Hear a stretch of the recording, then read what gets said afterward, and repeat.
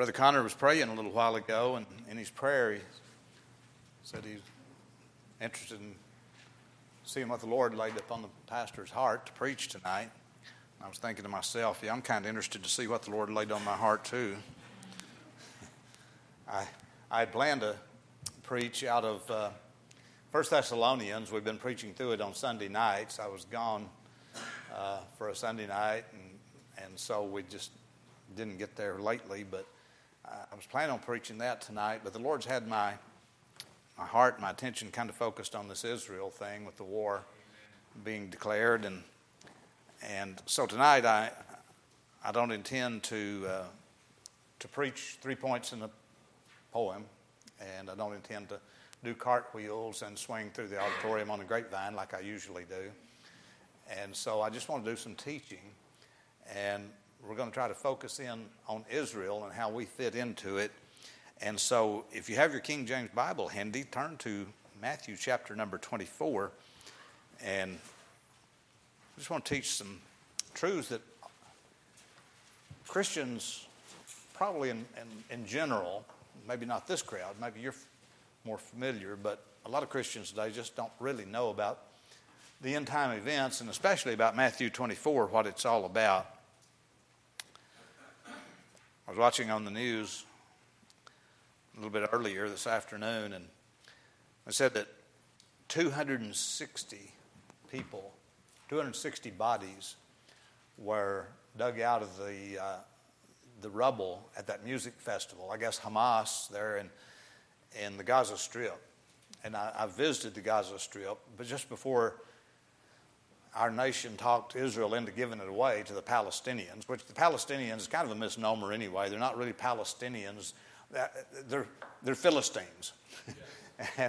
and they never had a home in Israel. It's always been deeded by God to Israel.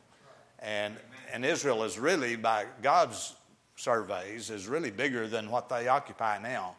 And so they would have every right to kick Gaza out. But Hamas and ISIS and some of the other terrorist organizations tend to hide out in Palestine, or in the Gaza Strip, I should say, because they know they've got a safe haven there and they can do their dirty deeds from there. And so a couple of days ago, they just out of the blue, Israel not expecting it, Israel received scores of bombs and missiles fired into Israel. And I guess there's over 700 now that are dead. Regular civilians, some military personnel. Over 700. They say they're calling it their 911. And it is a tragedy. Missiles being fired into civilian areas. Instead of like, if two nations are going at war, if somebody's going to attack the United States and they shoot a missile into the Air Force base at Little Rock, you'd kind of say, well, that's a tragedy, but I can see why they would hit the Air Force base, because that's military. They want to knock out the military. But Hamas is not doing that. They're shooting it into neighborhoods like you live in, and they're killing innocent men, women, boys, and girls, and families. It's been documented already that families have been found shot to death, execution style, in their own home. They come in and just point blank shoot them right there, kill the whole family. And this is tragic, worse than tragic. And there's been families that are kidnapped. The ones that weren't killed were kidnapped and carried over into the Gaza Strip to be held in the Palestinian area because, well, you don't care if I've got a political opinion, do you? Good. When our present administration paid some ransom money to Iran recently, all that did was say, look, guys, come and steal some of our people and we'll pay you big time. So now we're having more hostages. Israel is bearing the brunt of this right now. Maybe you and I will a little later on. Israel declared a formal war, and rightly so. And It's unlike how the news media often portrays this. They say, well, those poor little Palestinians, they just want that little narrow strip of land, and those old mean Israelis just won't cooperate with them. Did you know that every time there's been a conflict or a war, it's been the terrorists, the Palestinians, that have fired on Israel first every time. And then they shoot back. Israel shoots back. Well, wouldn't you protect your family? Israel shoots back, and then the news media say, well, those old me's Israelis, look how they're treating those Palestinians, shooting at them. Well, yeah, in retaliation for what they're doing to them, I mean, they're defending themselves. And Israel has some governmental, internal problems right now. Their government is in somewhat of a turmoil like it is here in the United States, liberals and conservatives battling each other. And so that's kind of making a little more chaos for them. And their borders have been relaxed. I was in Israel a number of years ago, and we saw the Israelis were very diligent about maintaining their borders. I mean, they had armed military personnel all around the borders and even inside their own cities. I mean, it was nothing uncommon to be walking down the street and going into a restaurant, and you'd meet 2 or 3 Israeli soldiers, men, women, with military rifles strapped on their back. They were ready for action. We visited some schools down at Hebron, and at the door of the school, we stepped in the door of the school, and just inside the door, there was a big bundle of rifles and pistols and all kinds of firearms inside the school. Little boys and girls over there learning, but the teachers had all those weapons there to defend themselves because they get shot at every night off of the hill above Hebron. And so, yeah, they're defending themselves, and I think they've got every right to. But they relaxed their border. Does that ring any bells?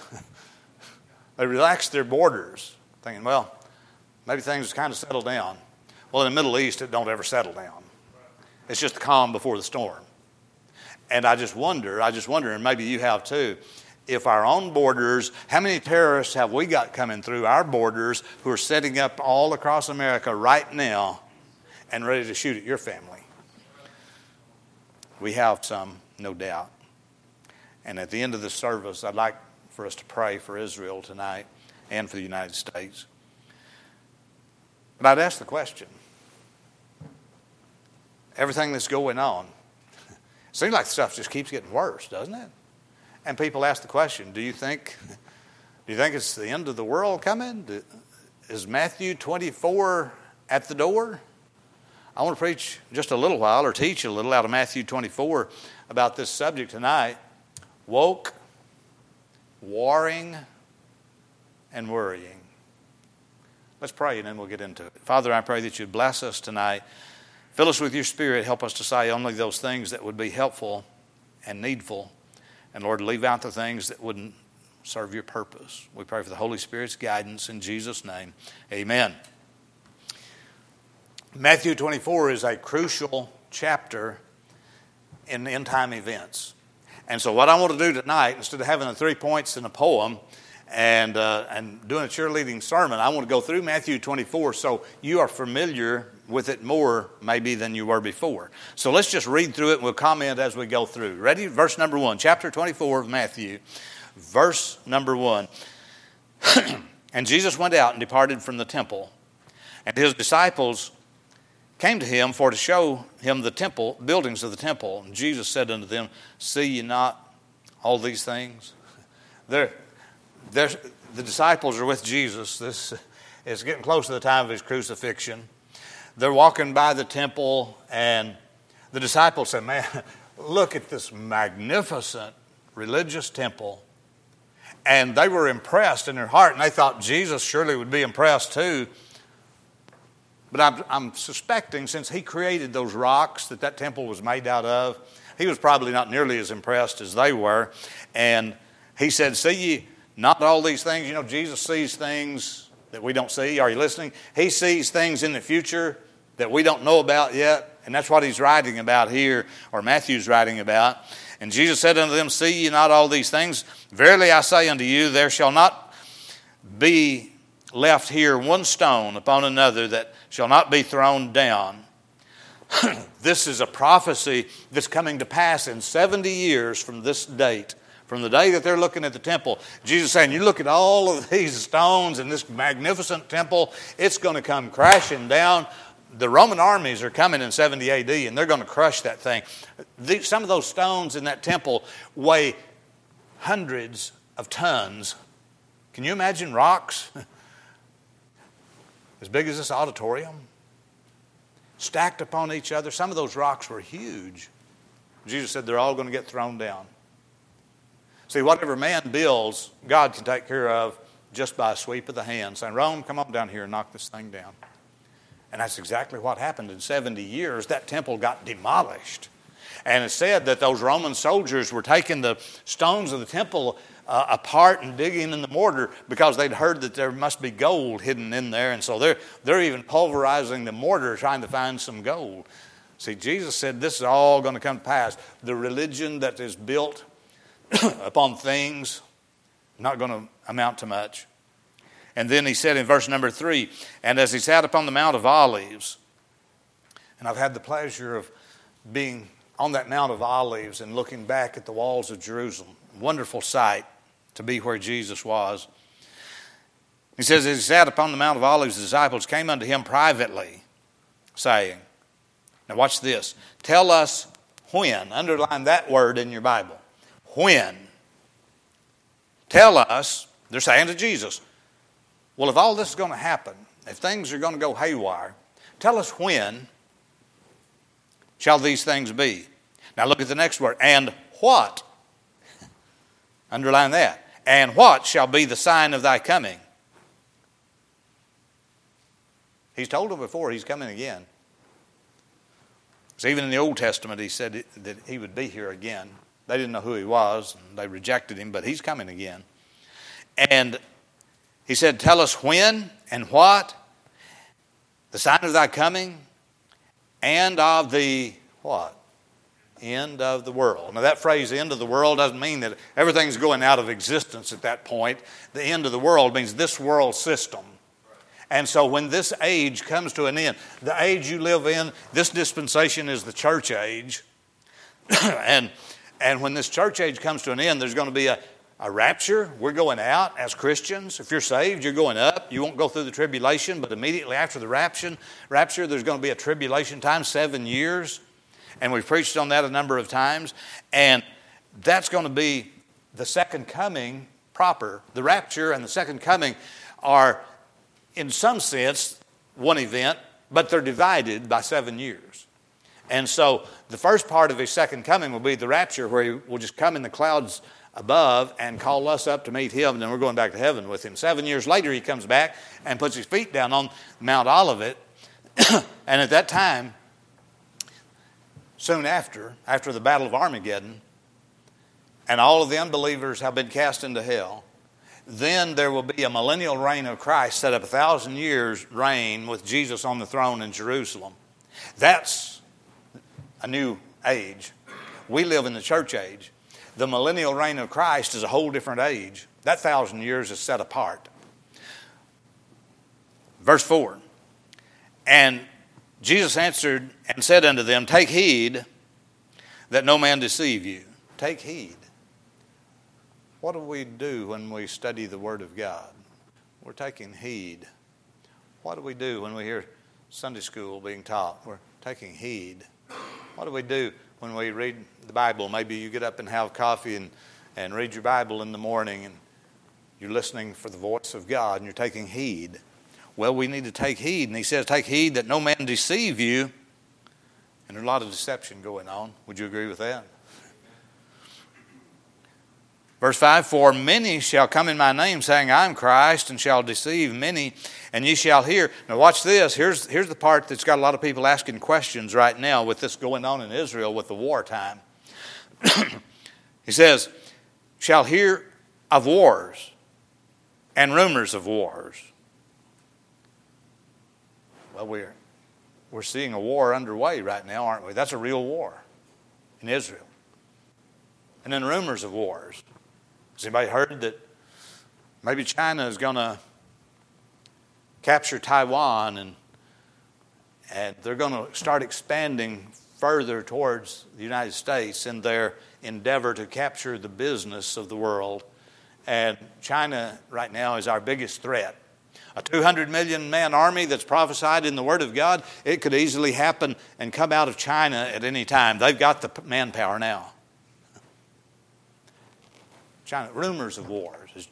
Is China really going to come after the United States?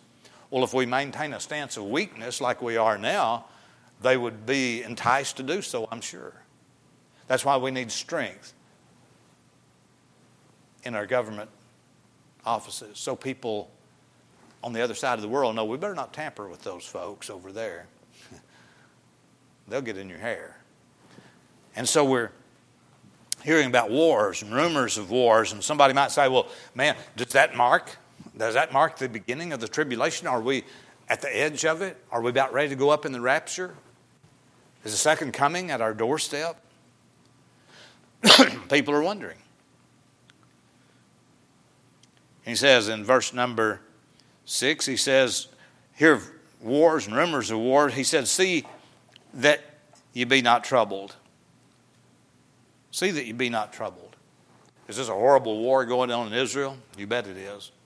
Would it be a horrible thing if China expands and becomes imperialistic and begins to capture more and more territories until they've got us rooted out and surrounded? That'd be bad too, wouldn't it? But he said, look, if you're a believer, he says, be not troubled. Remember what it says in John chapter 14 when Jesus got ready to go back? He said, let not your heart be troubled. Let not your heart be troubled. It sounds a lot like what he's saying right here.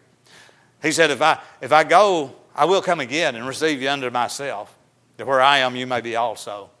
So the Christian doesn't have to worry. There's wars and there's worry. People worry about the culture. And he says that, and later on in this passage, he talks about in verse number 12, he says, and because iniquity shall abound. Is iniquity abounding in our own world today, in the United States today? Is iniquity abounding? I mean, when men think they're women and women think they're men, and there's 57 different kinds of genders, and men are getting married to men and so forth, the killings that are taking place, robberies and rapes that are taking place. In San Francisco, there's many, many stores that are closing right now because of the iniquity, the robberies. The gangs will walk up. There'll be 100 or 200 of them in a group. Young people a lot of times. And they'll walk up and just take bats and bars and knock the windows out or knock the glass out of the doors and go in and steal everything they want in there. And the police can do very little. And if they do, the prosecuting attorneys have got laws that they follow now that says, well, we don't want to be too rough on those people. Let's don't make them pay bail. We'll just turn them back out. And so they go do it again. Iniquity abounding. Would you agree with that? Are we on the edge of Matthew 24? Are we on the edge of the rapture? The woke people today, it says that iniquity shall abound and the love of many shall wax cold. When women abort their babies in the womb, the love of many has already waxed cold. Yep. When we look and think that birth control is just to kill the baby, that's sad. Yeah. And it makes you think, the love of many has already waxed cold. Are we there at the edge of Matthew 24? Are we at the edge when the rapture is about to happen? Well, let's go back up and take care, excuse me, in verse number 6 again. You might want to just jot some notes in the margin of the Bible if you can, or on a piece of paper, because some of these things you'll want to go back and study a little bit more. Verse 6 says, and you shall hear of wars and rumors of wars.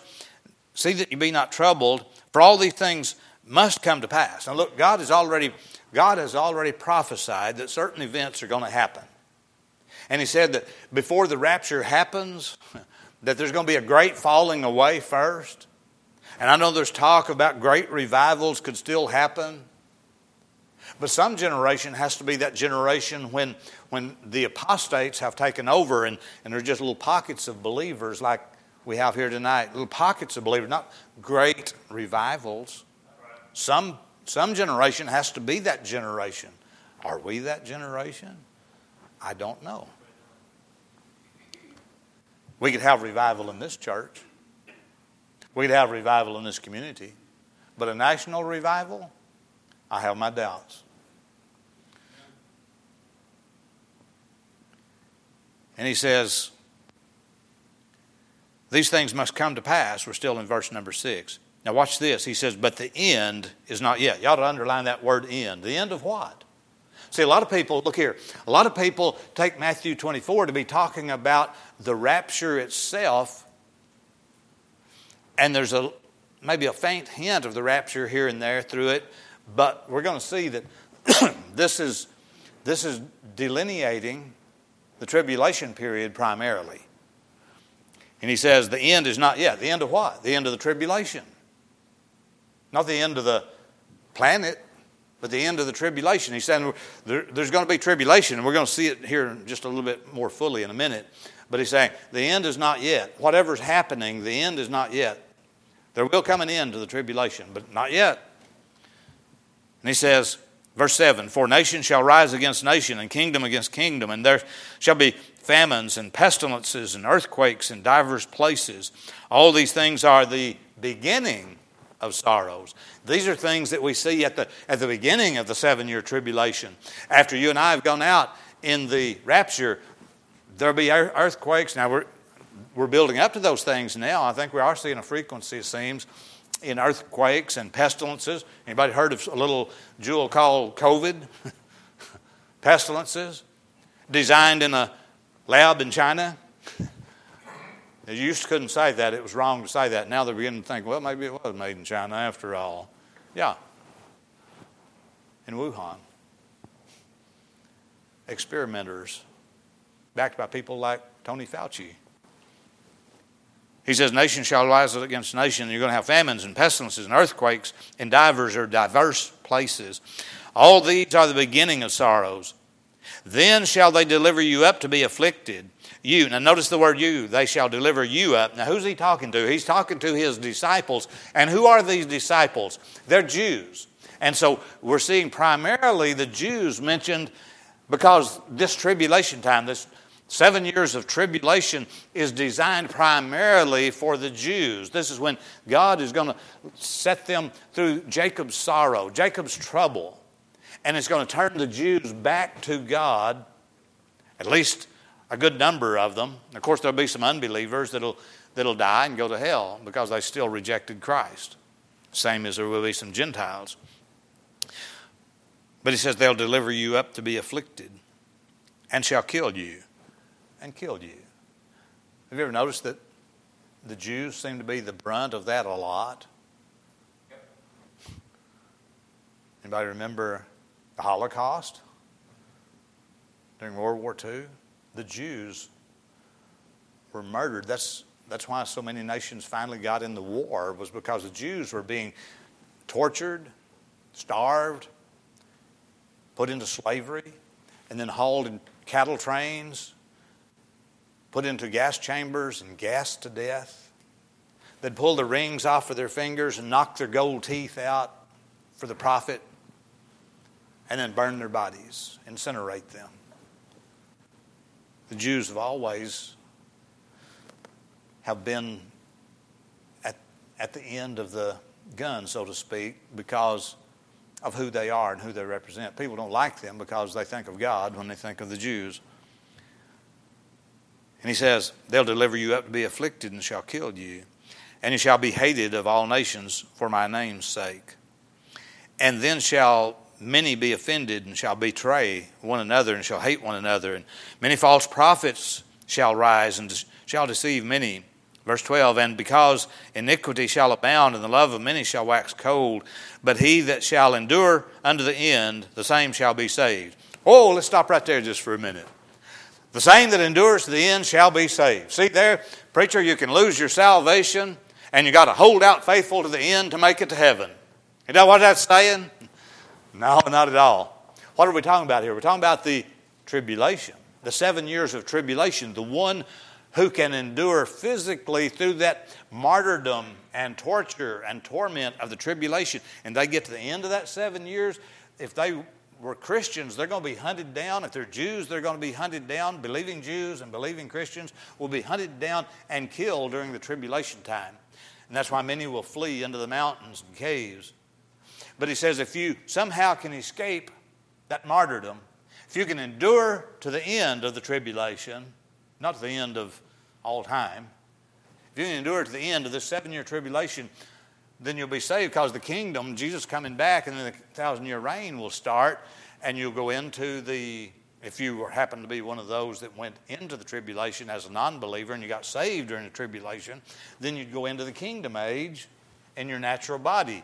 And so if you endured the physical torments and afflictions of the tribulation and you lived to the end, you'd be saved, because Jesus is coming back. And everybody's believers have not been killed by Antichrist at that point. They'll go into the 1,000-year reign, the millennium. And so you say, well, how do you know for sure that's what it's talking about? Well, let's go down here and go down to verse number 22. He says, and except those days should be shortened, there should no flesh. Do you see that word?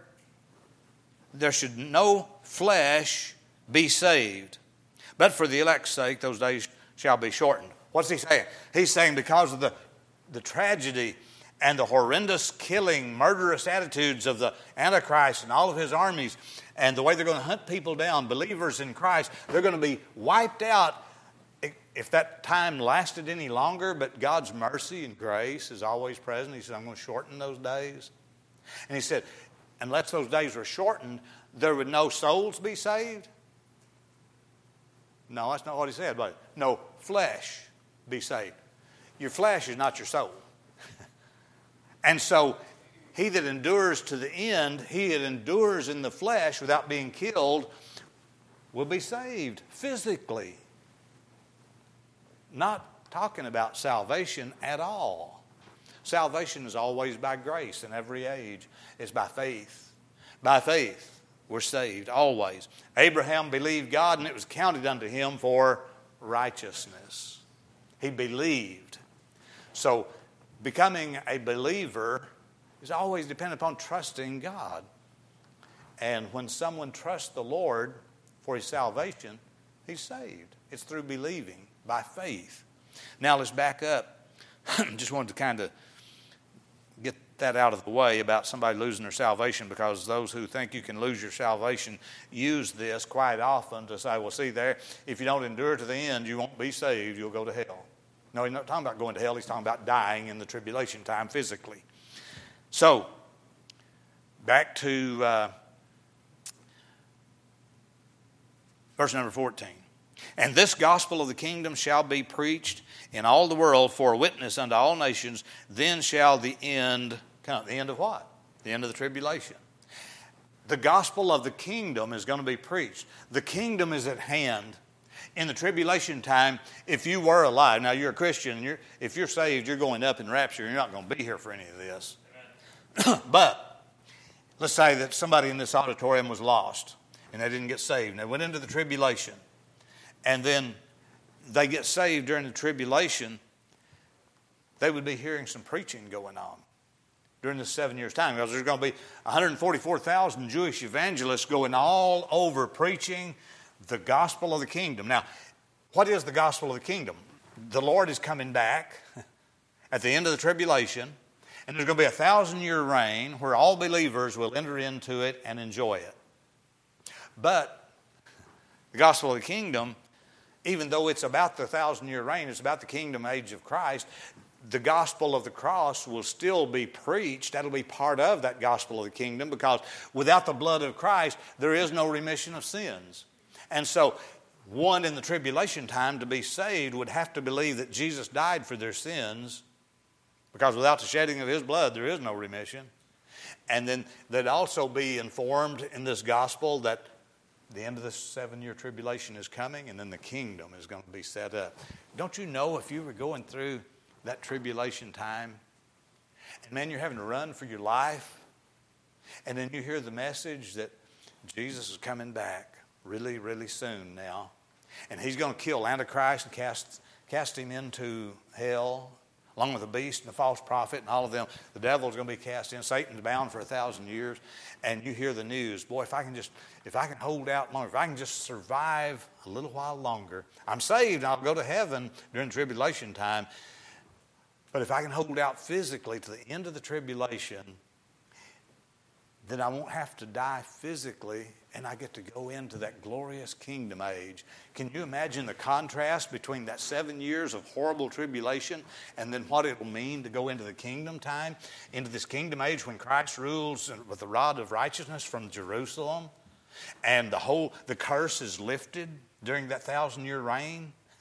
And I mean, the ground won't have any briars anymore. You glad about that? How many guys are hunters and you hate wading through those briars and tearing the blood? You come out of those briars and your legs are bleeding. No more briars, no more thorns. I mean, things will grow. The produce, you probably have cherries growing on trees as big as watermelons. And you'll have roses this big around that'll be fragrant, and just everything's going to be Garden of Eden-like. Now, if you're coming out of the tribulation and you hear the gospel of the kingdom, you're going to say, man, I'm looking forward to that. God always has something better for his children. Then we go down to verse number 15. When you therefore shall see the abomination of desolation spoken of by Daniel the prophet stand in the holy place, whoso readeth, let him understand. Now let's talk about verse 15 just for a second here.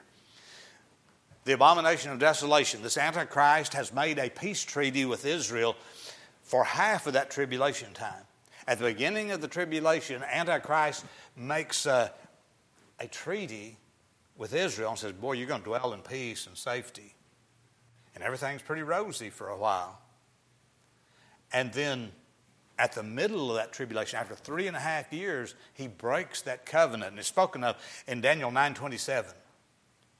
The abomination of desolation. The Antichrist will set up an image of himself in the temple, and he'll desecrate the temple where the Jews have worshiped God. He's made a pact with them, peace with them, but then suddenly he sets up an idol of himself and just defiles that temple. 3.5 years into the tribulation. And so then, at that point, some scholars, prophecy teachers believe that Ezekiel 37 and 38 come into play here, and that's when Russia and some other countries invade Israel, and they get defeated. But at that point, that's when the Antichrist breaks his league with Israel, and then he begins to pursue them unto the death. And he says, when you see this abomination of desolation spoken of Daniel the prophet stand in the holy place, whoso readeth, let him understand. I mean, who readeth will understand. You and I who live in this age can look back and we can understand it a lot better than they did. Those disciples are having trouble putting all this together in their head. But now we can look back because we got the completed Word of God, and we can look back and see how it all fits together. They didn't have that privilege, and no wonder they were a little bit confused. But he says then, verse 16, let them which be in Judea flee into the mountains, and let him which is on the housetop not come down to take anything out of his house, neither let him which is in the field return back to take his clothes. And woe to them that are with child and give suck in those days. They're going to be carrying little babies and running for their life, trying to preserve the life of the little baby and preserve their own life.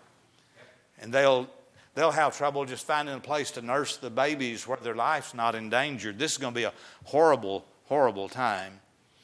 And he says, verse 20, but pray ye that your flight be not in winter, neither on the Sabbath day. Now remember, these are Jews. We don't keep the Sabbath. So again, this is written primarily to the Jews. We're included in it as Gentiles. But he says, you better hope it's not on the Sabbath day, because you're going to have to decide, am I going to stand in place and be killed, or am I going to run for it? Pray you neither your flight be not in winter, neither on the Sabbath day. Now, verse 21 is interesting. He says, for then shall be great tribulation. The first 3.5 years of that 7 is a tribulation time. And then after this abomination of the desolation, that last 3.5 years, he says shall be great tribulation. It's going to get worse. Boy, if I wasn't saved, I'd do it right now. Amen. I wouldn't want to have to go through the first half of that tribulation. I wouldn't want to go through the second half for sure. And for those who teach against a pre-tribulation rapture, they say, well, the church is going to go through the first 3.5 years. And because they say this, many say this tribulation is it's not a tribulation any different than the tribulation that you go through on a daily basis. I mean, you got a sick child, or you have a bank check to bounce, or somebody gets mad at you. You have your tribulations, and this is just another tribulation.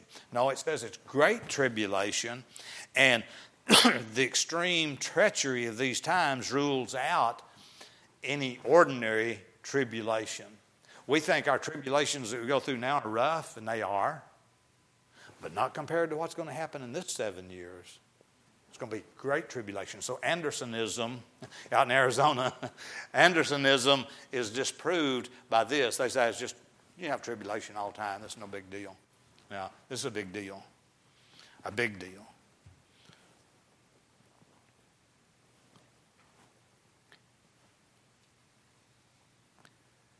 He says in the last part of verse number 21, such as was not since the beginning of the world to this time. That makes it sound like a big, big tribulation, doesn't it?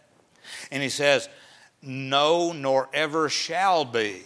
So he's saying this is such a tribulation that there's never anything happened like this before, nor will it ever in the future. This tribulation is set apart from all others. It's a great tribulation, so don't downplay it like it's no big deal.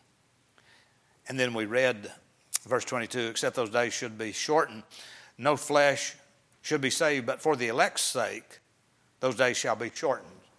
So if that was an extended period of time, nobody would be able to survive it.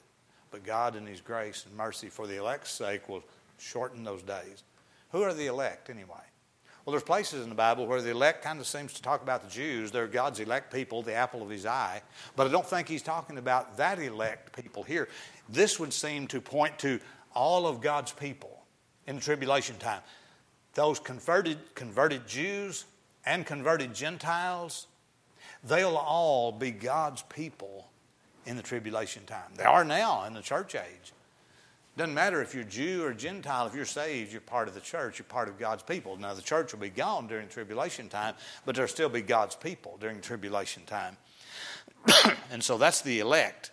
And it says, verse 23, then if any man shall say unto you, lo, here's Christ, or there, believe it not, for there shall arise false Christs and false prophets, and shall show great signs and wonders, insomuch that if it were possible, that they shall deceive the very elect. Behold, I've told you before, wherefore, if they shall say unto you, behold, he is in the desert, go not forth.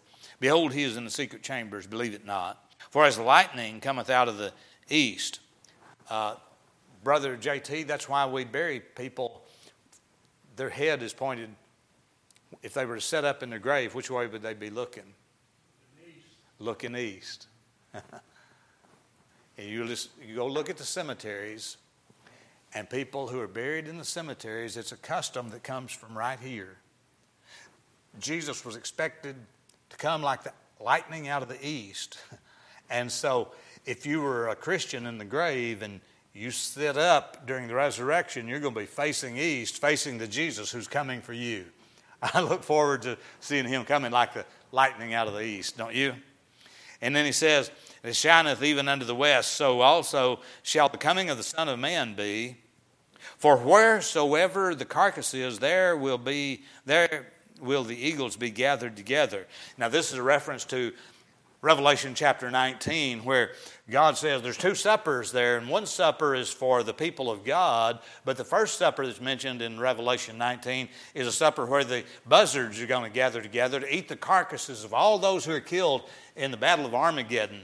I mean, there's going to be dead carcasses, millions of dead carcasses all over the face of the earth, and the buzzards are going to gather for a great supper, and that's what he's referring to here, where the eagles be gathered together. Verse 29, and immediately after the tribulation of those days shall the sun be darkened, and the moon shall not give her light, and the stars shall fall from heaven, and the powers of heaven shall be shaken, and then shall appear the sign of the Son of Man in heaven.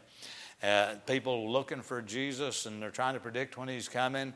I can tell you when you'll know for sure he's coming, when you look up in the sky and see him. Then you'll know. Now, you and I, again, will be gone, and this will be the people in the tribulation that'll look up and see him when he comes at the end of the Battle of Armageddon.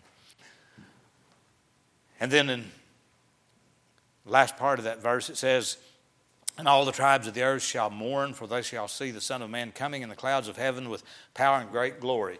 Let me give you my interpretation of that. All of those who rejected Christ, they've heard the gospel that Jesus bled and died for their sins. They've had the opportunity to repent and turn to Christ, and they've rejected. The Bible says in Revelation that men will refuse to repent even though they've seen all these things. My interpretation of this is they're going to look up and see Jesus coming, and they're going to say, oh no. Those preachers were right. Those Christians were right. There he is. Summer is ended, the harvest is past, and I am not saved. And they'll know their doom is being pronounced upon them at that very moment. If I was not saved, I'd get saved tonight. Yeah. And it says, with a great sound of a trumpet, and they shall gather together, the angels gather together his elect from the four winds, one from one end of heaven to the other. Verse 32. Now learn a parable of the fig tree. And I'm just going to say this about the fig tree. I know there's some people that believe that the budding of the fig tree was the birth of Israel in 1947. Was that when it was? 1947? And 48. And my brother's birthday is in 47. I always get those two dates mixed up. And so they believe that the budding of the fig tree represents the rebirth of Israel in 1948, and that generation shall not pass. It says, so likewise when you shall see all these things, know that it is near, even at the doors. Verily I say unto you that this generation shall not pass till all these things be fulfilled. I think the generation that's not going to be passed is not necessarily the generation of people that were alive during the birth of Israel, nor you and me right now. It could be at a later time. And the generation he's talking about is the generation of the race of Jews. The Jews, they've tried to wipe out the Jews all through history, and they hadn't killed them out yet. And he's saying, Jews, be assured that your generation, your race of people, is not going to be wiped out till all these things be fulfilled. You're not going to be exterminated completely. And that's the generation I believe he's talking about. And then verse 36, he says, but of that day and hour knoweth no man, no, not the angels of heaven, but my Father only. He said nobody knows the day and hour. And yet there's still people, Jehovah's Witnesses, Seventh-day Adventists, and even Baptists predict. They know when Jesus is coming back. Well, Jesus said nobody knows. God didn't even tell the angels. One day he'll look down and all the angels will be gathered together, and he'll say, okay, angels, it's time. Let's go. And then they'll know. And instantly you and I will know. But till that time, ignore all the date setters that tell you they know when it's going to happen. He says no man knows the day or the hour. Just don't know. Now we see signs that we think surely he's coming back soon. And maybe he is. And I hope he is. But nobody knows. He says, as it was in the days of Noah, they were eating, drinking, and marrying, and giving in marriage, and until the day that Noah entered the ark, knew not, until the flood came and watch this, and took them all away. So also shall the coming of the Son of Man be. Then two shall be in the field, and one will be taken and the other left. Two women shall be grinding at the mill, and one shall be taken and the other left. Watch therefore, for you know not what hour your Lord doth come. Now I've heard this, when I first got saved, I heard this preached that this was the rapture right here. Got two guys down here, man, two guys side by side, and the trumpet sounds, and one goes up, and the other's left behind to go through judgment. That's not what it's saying at all. Two women at the mill, they're grinding side by side, grinding some cornmeal and wheat, and one is taken up to be with the Lord, and the other's left behind. That's not what it means. It says, as it was in the day of Noah, so shall it be at the coming of the Son of Man. In the days of Noah, when the flood came and took them all away, where did it take them? It took the unbelievers to judgment. And so these, if it's going to be like it was in the days of Noah, when they're all taken away, two at the mill, and one's taken and the other's left, the one that's taken is taken in judgment. And the one that's left is left to go into the millennial reign of Christ in natural body, but saved. And so this is not the rapture, but rather the second coming. And he says that we're to watch, therefore, and be ready, verse 44, in an hour that he is not aware of. You say, are you sure this is really the tribulation, not the rapture? Well, if you look at the first phrase in chapter 25, it says, then shall the kingdom of heaven be likened unto, and then he goes on to the 10 virgins and other illustrations showing that then the kingdom, so the tribulation has just ended, and now chapter 25 of Matthew goes into talking about what the kingdom's going to be like. And so just another piece of evidence to show that Matthew 24 is about the tribulation. You'll find it coincides with several prophecies in Revelation if you want to study it a little further. So we got woke people, warring people, and we got worrying people. And he said, let not your heart be troubled.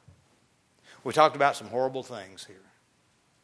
And we need to know those things so we can warn our family and our friends that they need to be saved so they can avoid this. But for you and I who are saved, he said, let not your heart be troubled.